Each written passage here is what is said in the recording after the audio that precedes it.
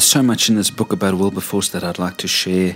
And so I'm not done. Next week I'm going to carry on with devotions from this book. And today, maybe these words from page 44 can inspire us. The author says he's struck by how much value Wilberforce attached to constant prayer, devotion and meditation. He said, here was a man who was overwhelmed with the press of public duties and engagement, living during the parliamentary season continually in the public, with momentous interests of all sorts occupying his thoughts and attention, who always set aside regular times for prayer and reading of the Bible. This careful Bible study, which no business was allowed to interrupt, gave him an unusual knowledge of Scripture, and he dreaded being distracted from his religious exercises.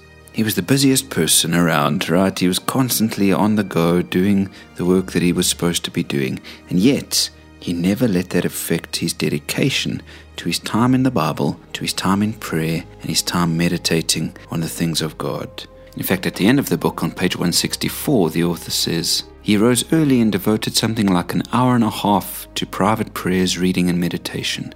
And this he did all through his busy career, and he would urge its value, or rather its necessity, on all who wish to lead a true religious life. So perhaps today we can just be reminded of the necessity of spending time alone with God in Bible reading and prayer. If ever there was a man who said, but I'm too busy, it would have been Wilberforce. But he jealously guarded this time that he had with God and wouldn't let anything come in the way.